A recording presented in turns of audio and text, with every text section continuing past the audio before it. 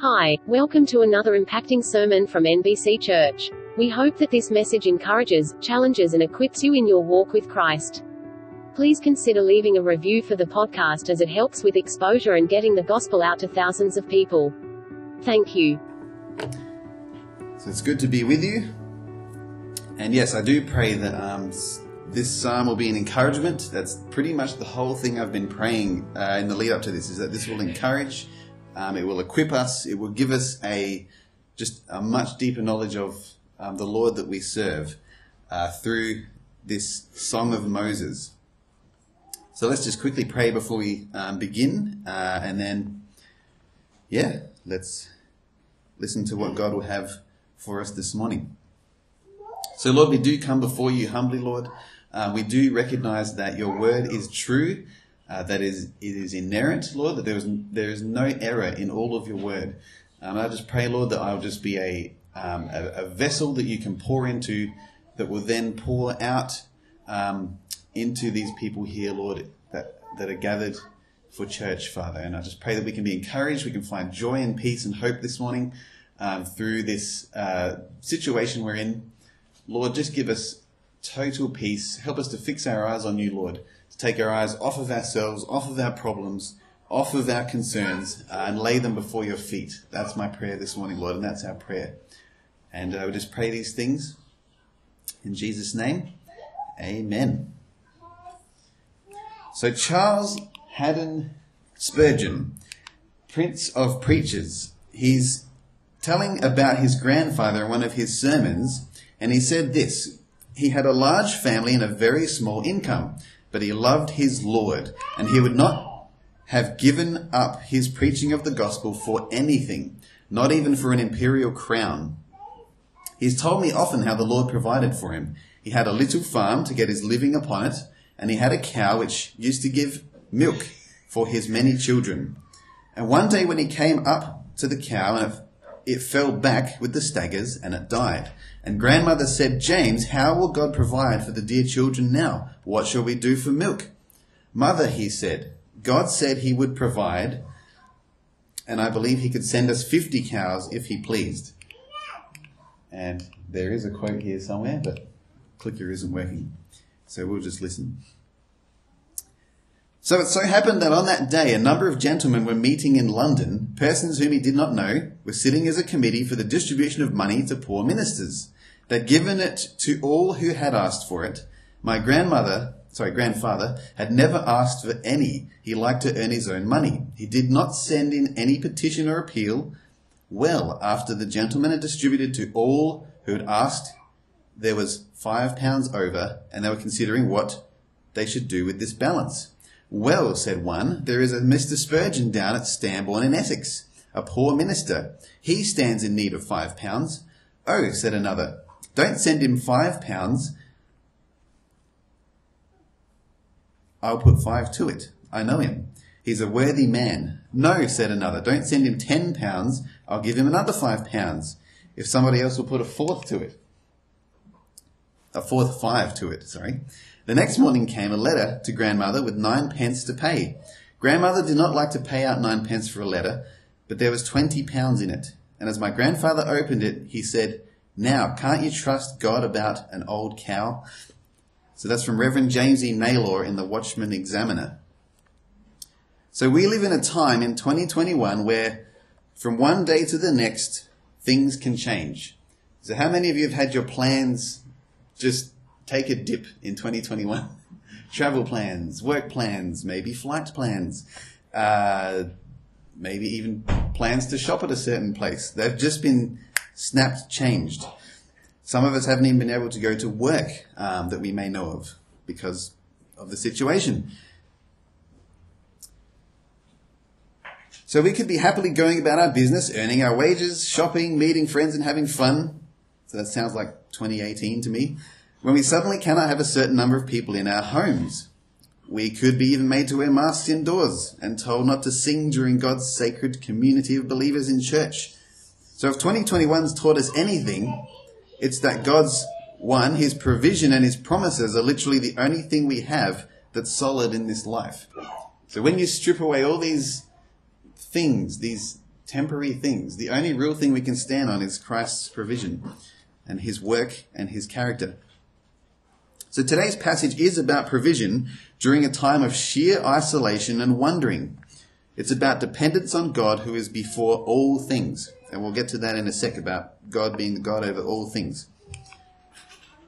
So Psalm 90 is a song written by Moses at a time in Israel's history where they were about to enter into the promised land. They'd seen God's miracles time and time again before their eyes, yet they'd been denied entry because of Moses' sin in striking the rock for water. So James Montgomery Boyce gives us some context about this passage. So this is the context of what we're reading. So he says, if we connect it with any particular time in the life of Moses, the best suggestion is the time described in Numbers 20.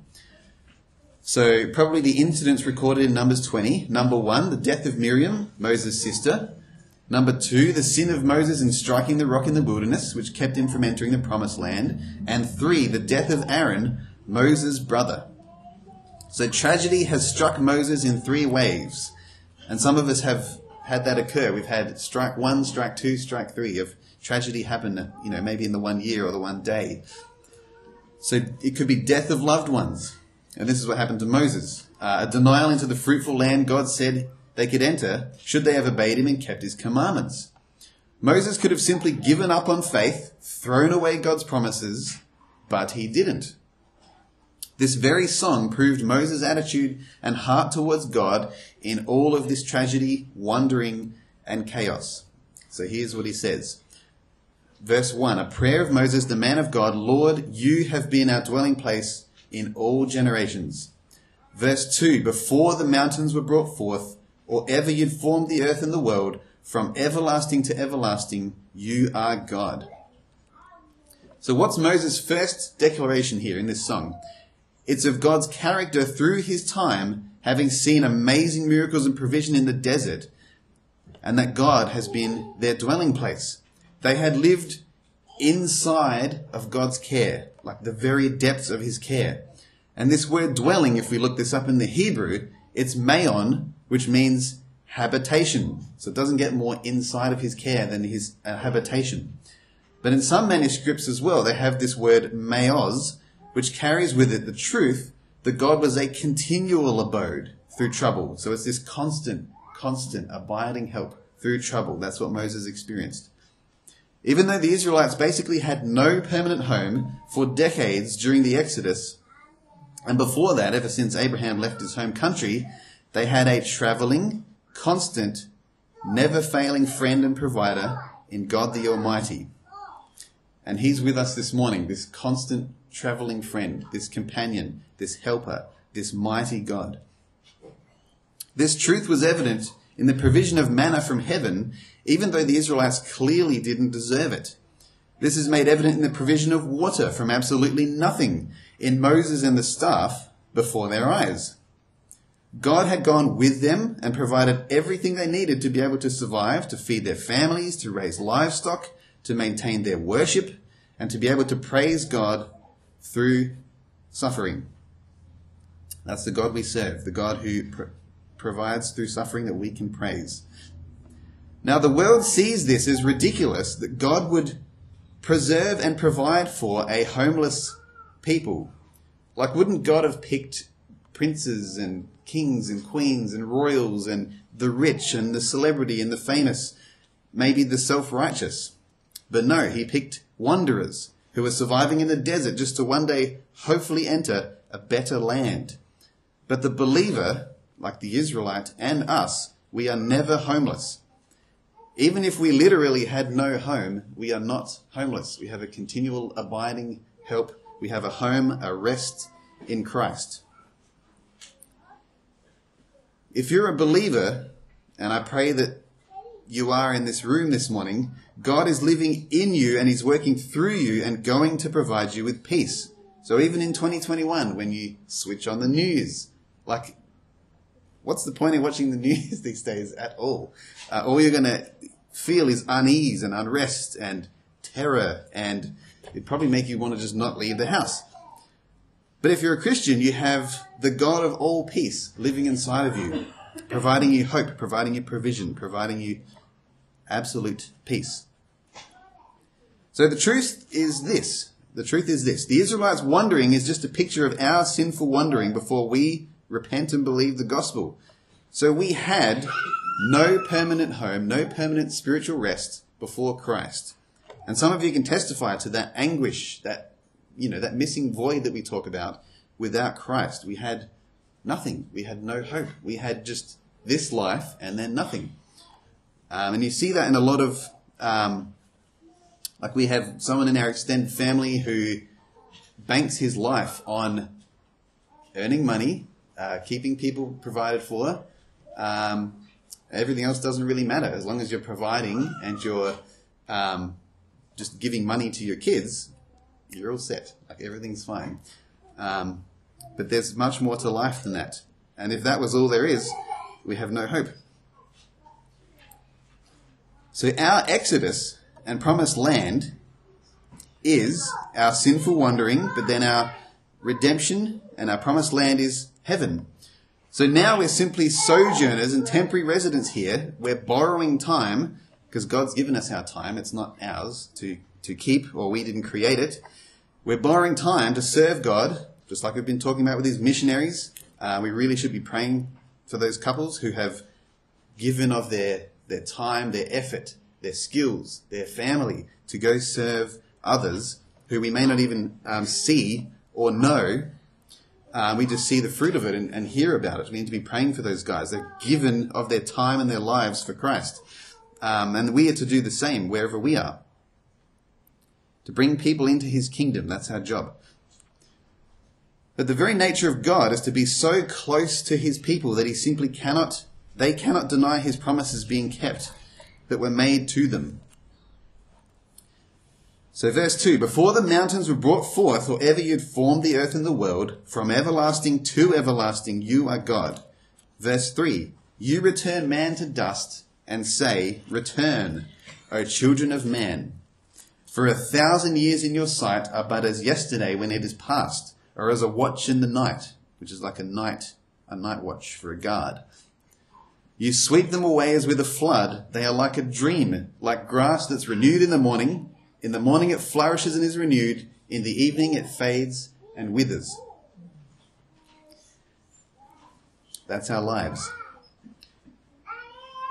So a show of hands, who knows how mountains are formed? Or knows a little bit about how mountains are formed? Raise of hands. A couple of people. Some geologists here. So have you ever considered what's going on under your feet as you stand outside, even if you're just standing outside in the street or at a hill or overlooking Adelaide from the hills? This is what's happening. So just take a listen to this. This is happening now under our feet. So mountains are formed by movement within the Earth's crust. The crust itself is made up of several large plates called tectonic plates, which are free floating. I guess kind of like your kneecap, maybe.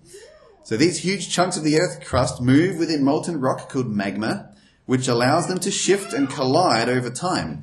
Even though humans live on the crust, they do not often feel these movements as they are very slow. The sheer size of each plate is so large. Nevertheless, these shifts have great impacts on human life, as the movement of plates is what creates changes in the geographical structure of the surface of the earth. In this way, mountains are created over time. So when these plates collide, there's a great deal of mass and pressure which suddenly comes to a stop. And it's this movement that forces the earth into buckles or protrusions, which are known as mountains. So depending on how these plates move or collide, one of three types of mountains can be formed. Number 1, volcanic. That's exciting. Number 2, fold. Number 3, block mountains. Each of which is formed in a different way.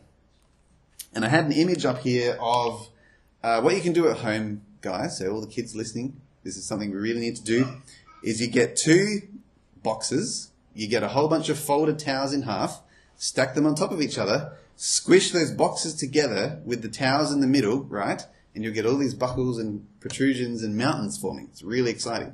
So just a little science experiment you can do, before bath time or something. Just smush those towels together that are folded and you'll get buckles and protrusions coming up in a really cool looking way. But all of that is happening now under our feet. And the God we're talking about was there before those mountains were formed.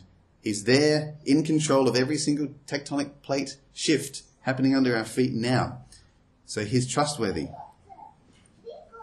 He upholds, he sustains, he's in control of every shift under our feet. He declares how long the earth has left to turn. It says in Jeremiah, he holds the earth on nothing, like he hangs it on nothing. So before, like what Philip Galley's been saying, before people even knew the earth was just a spinning globe, God already said it was a spinning globe. So we probably should take it from him. So God alone has the power to keep us safe during this crisis and in all crises. If he can handle tectonic plate shifts, he can handle COVID-19. If he can handle tectonic plate shifts, he can handle strife in the family, or a death of a loved one, or financial trouble, relationship trouble, any trouble. He can handle it. So Matthew Henry says this regarding God being a comfort to us, though we're a dying people. He says this: against all the grievances that arise from our own mortality and the mortality of our friends, we may take comfort from God's immortality. We are dying creatures, and all our comforts in the world, like we've been talking about, are dying comforts. But God is an ever-living God, and those shall find him so who have him for theirs. Amen. So because God is everlasting from past into the future, he can be fully trusted to care for us in the present. He's always shown himself faithful. No matter how hard we try, we cannot change the fact that nothing can separate us from the love of Christ, like it says in Romans. In Hebrews 1, you can turn to Hebrews 1 verse 10. So we might go there together.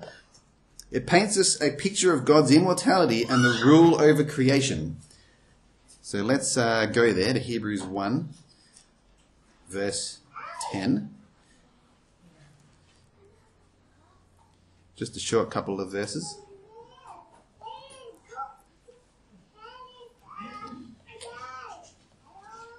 This is an incredible couple of verses because it's pretty much talking about how the world will actually end, what it's even going to look like. So Hebrews 1:10 says, "You, Lord, laid the foundation of the earth in the beginning, and the heavens are the work of your hands." Verse 11, "They will perish, but you remain. They will all wear out like a garment." Verse 12, "Like a robe, you will roll them up. Like a garment, they will be changed. But you are the same, and your years will have no end." So God can basically roll up the earth like we roll up a dressing gown after we've washed it. God can just roll up the earth. It's done. That's it. But this isn't a scary thing. This is just how we can trust God. Like if he can do that with the earth when it's finished, he can help us in anything we're going through. That's the God we serve. So in verse 3 in Psalm 90, God says to return, O children of man. So this isn't a repentance return, like turning to God in repentance. This is not a coming home from wandering. This is talking about death. So this is God saying your time here is over, and I'm the God who says it's over. So every single person in this room, in this town, in this country, whether king, prince, millionaire, entrepreneur, homemaker, must return to dust as God commanded it in Genesis. But man has always been reduced to dust from then on. Nobody's ever escaped it. So, well, I should say Enoch did escape it. But that's a really, really, really small anomaly. Everybody else is returned to dust. That's how it goes. But contrasting this, God has also always provided for his people. Even in the judgment of Adam and Eve, God gave them work to do. He let them live on and raise children. He allowed mankind to thrive. He gave us music. He gave us food. He gave us love, hope, joy, animals, clean air. Also, God provided the sacrifice for us before we sinned so that there would always be a way to avoid death's cold sting. So yes, God does call us to dust again, but he's also provided the way out from the sting of death. He's done both. So this is the care and the mercy of God, that despite us having an expiry date, we also have a blessed hope, like we mentioned, in his return and in his Holy Spirit dwelling in us. That's our hope. And the Holy Spirit is a down payment of what's to come. So verse 4, it says, 1,000 years are like a yesterday to God. So who here has ever flicked through their computer photos or their photo albums at home and just thought, man, this is my whole life flashing before my eyes. I'm 20 there, I'm 30 there. Maybe it just goes on and on and on. For me, it's 35, but still, I can't believe how quick this thing goes. Even if you take 10 photos on your camera and you flick through, you can't believe how quick we age. And this life just goes by so fast. But to God, this turning of the pages, this scrolling through an entire year of photos, like you do on a computer, if you just hold the right key and just flick through, you can literally see yourself grow up. It's quite scary. But to God, that's history, that's decades, that's centuries, that's millennia passing by his eyes. He's just holding right and flicking history through. So he knows every intimate detail about us. He does this with every human that's ever lived. But not once has he ever changed. Nothing of his character has changed since the first person to now. God's characters remain the same. His mercy has been the same. His help has been the same. His character, his sacrifice for sin, it's exactly the same. He offers the same mercy. But when we flick through, we do change. Like, you can point to like fashion changes and workplace changes, how many kids you've had, what you were like back then. Maybe there was photos of you before you knew Christ and you just looked depressed or way different or hopeless. But God does not change like we do. He has also not grown weary of us. He's never aged. He's also never slept. He's never once thought about you and said, "What have I done?" He has never said that. And that's a good promise for this morning. So verse 7, "For we are brought to an end by your anger, by your wrath we are dismayed. You have set our iniquities before you, our secret sins in the light of your presence. For all our days pass away under your wrath. We bring our years to an end like a sigh. The years of our life are 70, or even by reason of strength 80. Yet their span is but toil and trouble. They are soon gone and we fly away. Who considers the power of your anger and your wrath according to the fear of you?" But then he says this, "So teach us, in light of all of this that we've just said, teach us to number our days that we may get a heart of wisdom." So in verse 9, Moses is talking about failing to reach the promised land and seeing multiple generations of his friends and family die off. So you've got to remember, in all of this wandering, people would have been dying all around him, possibly family members. And this would have been heartbreaking. But ultimately it was right in that God didn't owe them anything. And who today on this earth truly understands this? That God doesn't actually owe them stuff. Like, I've spoken to tons of people where they think, God owes me big time. Like, I've done things. I've done good things. God owes me some good. But God really doesn't even owe us oxygen. He doesn't owe us a thing. He doesn't need anything. He's self-sufficient. All that he provides, even for the ungodly, is just a merciful gift. And that's what people need to hear. So it was right that God didn't owe them anything. And God is correct in all of his judgments. So there's billions and billions of people that end up in hell year after year, but God is right in doing that. It isn't wrong. Like, one of the main problems that people have with Christianity is that, how can God send anybody to hell? We're so good. We're such a good people. That's absolutely not true. All you need to do is look in the mirror of the 10 Commandments and you find out after just one of them that you've busted, you've broken all of them. That all just comes crumbling down, that argument. But people still make the argument anyway. But God has also even though our sin and disobedience is there, it's brought to light, like we've been saying, God still pours out his wrath on his own Son for us. And those friends of ours who shake their fist at God and say that he owes them something, the sacrifice for sin is there. So nobody, including the most charitable person on earth, has earned God's favor in any way. So this sin that we're talking about that gets exposed to the light in God's presence, it either gets washed away in Jesus or we pay the price of it.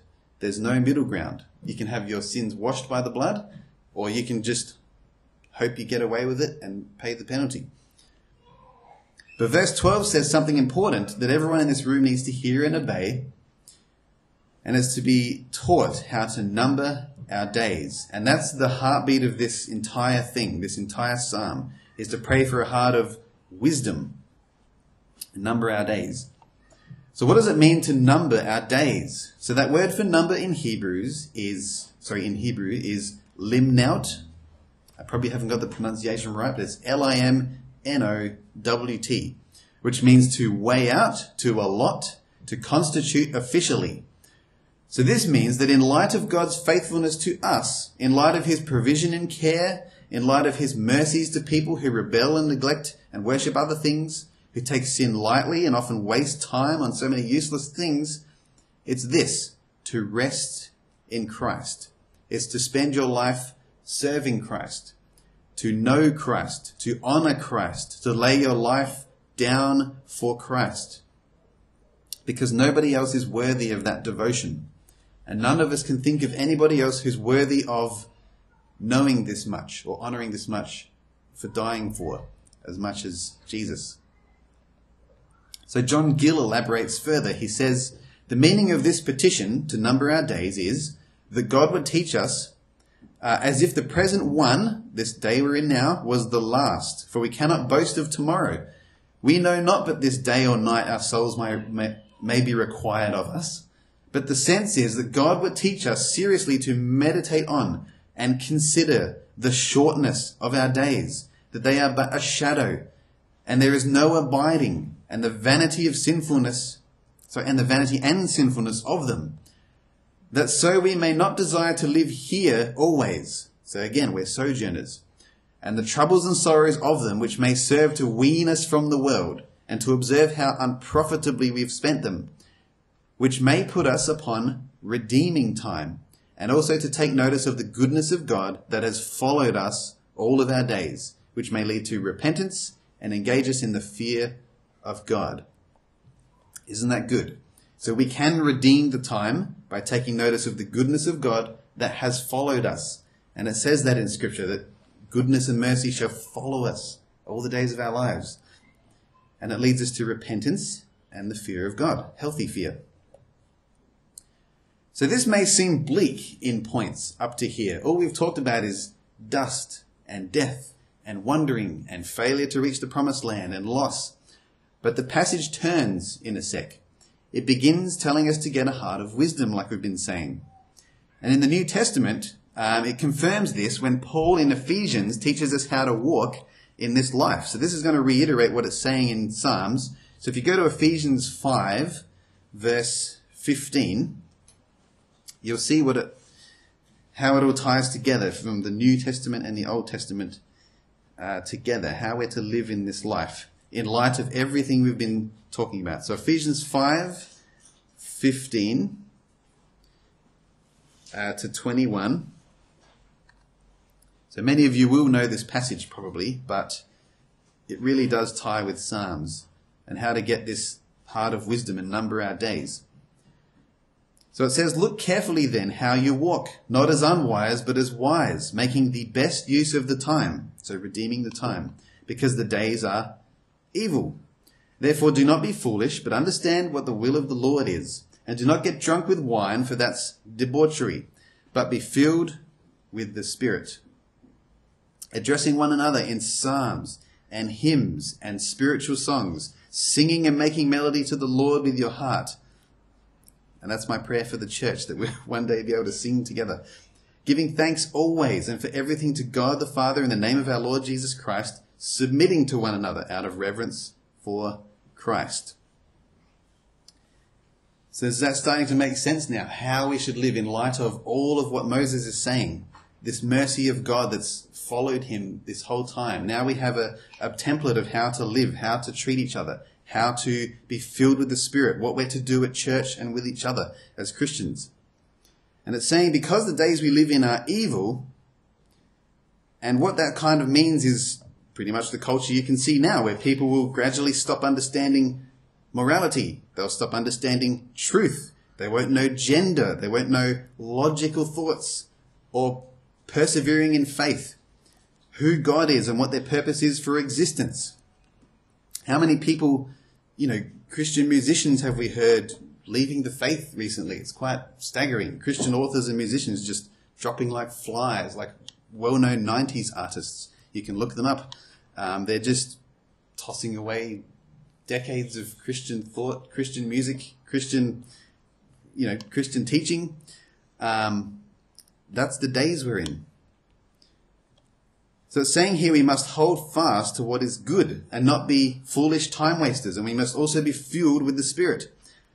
So this is so that we can meet together and listen to the apostles' doctrine, to sing to God, to give thanks and serve each other in the community, all under the name of Jesus.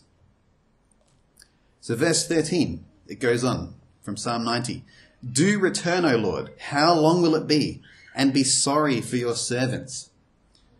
So the desire for the Lord to return, whether in person or to comfort Moses, would have been intense at this point. And with us, there are times in our lives where God seriously seems like he's gone missing. He's just absent. He's nowhere. We might feel anger, loss, discomfort. There might be pain in the body, anguish, hopelessness. And one of the most crippling things I can see regarding this COVID era, and this is prevalent everywhere, every country that's got it, is the sheer loneliness that is created for the elderly, for children, for the adult who simply wants to live a life free from incredibly throttled activity. And there's some stats on this, and I want you to listen to this and just think, how is this possible? So this is over the last 2 years. So loneliness, this is a direct quote now from, I can't remember the site now. Oh, the study was done with the Bureau of Statistics, is what I'm going to mention. So loneliness is one of the highest reported source of personal stresses for Australians through April. I'm pretty sure that was this year. A month dominated by COVID-19 related restrictions on travel and visitation. And Michelle Marquardt said women were more likely to report feelings of loneliness, with 28% of women describing feelings of loneliness as opposed to 16% of Australian men. And the statistics for men, that's probably because we don't talk about anything. We just bottle it up and one day it pops out. But around 1 in 5 people, so just keep that statistic in mind, 1 in 5, that's on my hand, reported they were experiencing difficulties maintaining a healthy lifestyle, which is more of a problem for those aged 18 to 64 years than those aged 65 years and over, Ms. Marquardt said. The survey conducted by the ABS also documented changes Australians have been experiencing in their lifestyles over the lockdown period. Some 22% said they are eating more snack foods like chips, lollies and biscuits. So that's not good. 14% reported an increase in alcohol intake, and 10% who said they are consuming less, as well as 58% who reported spending more time in front of their television, computer, phone or other device. And what do we think is being broadcast on that device and that computer? Fear and anguish, hopelessness. There's also this really weird thing where I just saw this ad the other day and it came on, it was on a morning show. They were going to advertise all these hilarious lockdown videos of funny things that people are doing just to try and band-aid the pain that we're talking about here. It's bonkers. So she added that during the period of early April to early May, 1 in 6 Australians aged 18 years and over, that's 17%, used a telehealth service. So instead of picking up the Bible, they rang a telehealth service who would probably just try and band-aid the situation again and just tell you everything's fine, this will all be over soon, but often no real hope. So almost half, 43%, said the telehealth service was a replacement for a previously arranged face-to-face appointment. So again, it's this whole digital age where we're just kind of, herded in to our screens to do everything digitally, and lots of just appointments changing, like I talked about earlier. So that's just some statistics for you about what's happening now. This, when it says the days are evil, none of this stuff's good for anybody. So our cries may appear unnoticed, but they aren't. God is everywhere and knows us. He's always there, as close as when we felt his grace last. The cry for pity on us is okay to have. We're allowed to feel sorry for our sins or cry out to him in anguish that I'm lonely, I need help. We can fall upon God and come along and weep with him, and he'll weep with us. Jesus, after all, is gentle and lowly in heart.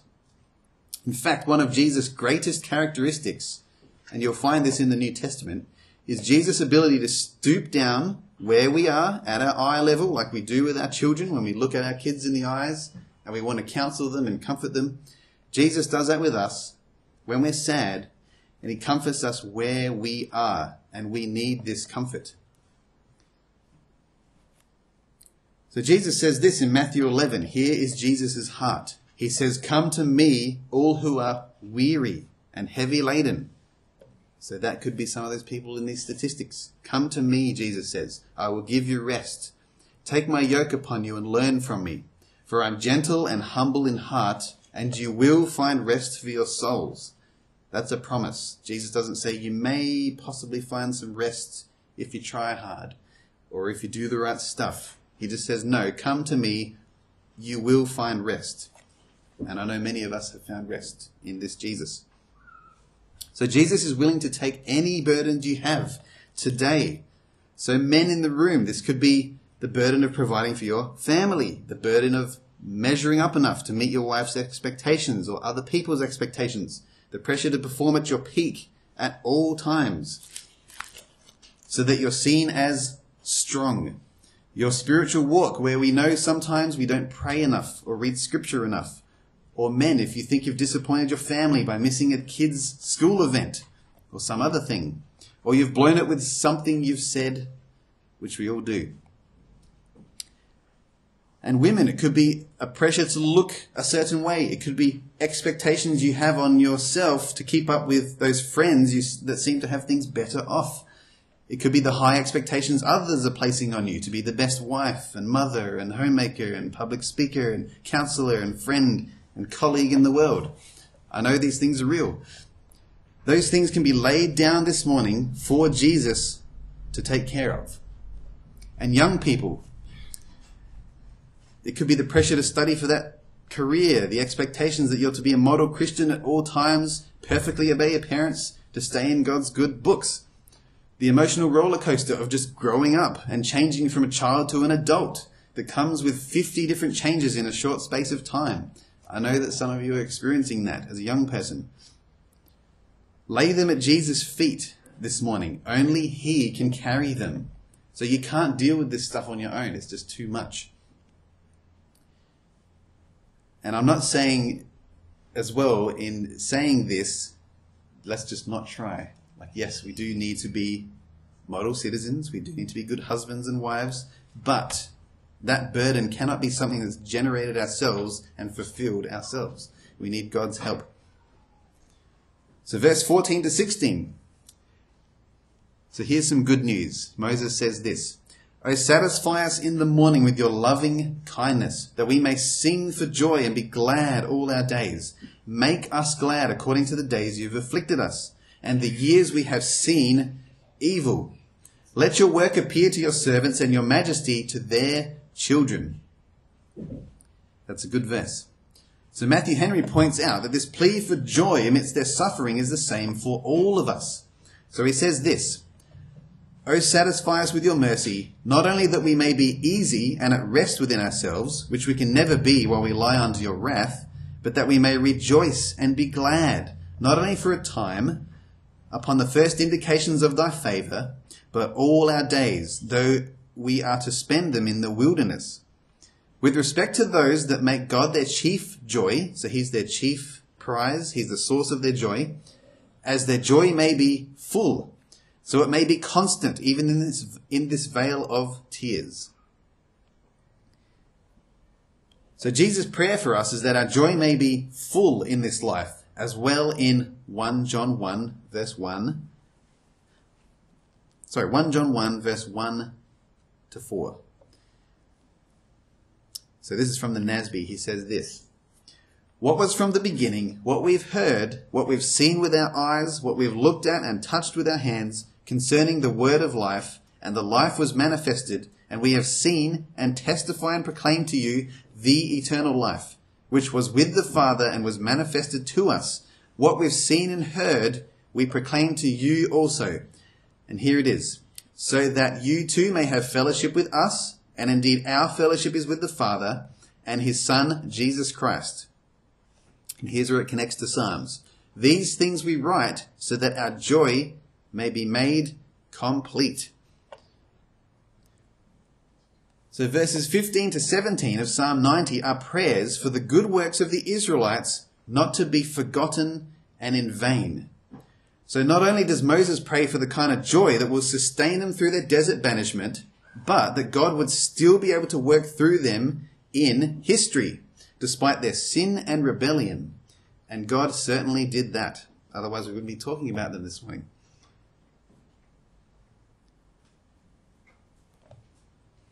And we can pray this too, and we should do this. We should pray, "Lord, bless our work and our sacrifice. Remember us in history. Please confirm that this was you at work and not a man-made success." Because the Israelites prayed this, but we can pray this as well. This is a prayer for us. "Please show yourself to our future kids," like our kids. "Let them be glad and find rest, and to know that peace, the peace that surpasses all understanding." Let our kids' joy be full. Let their kids' joy be full. Let them spread this gospel to the ends of the earth, and their joy be full and be made in Christ. Amen. So it says in verse 15 to 17, "Make us glad according to the days you've afflicted us, and the years we have seen evil. Let your work appear to your servants, and your majesty to their children. Let the favor of the Lord our God be upon us, and confirm for us the work of our hands." And again he says, yes, confirm the work of our hands.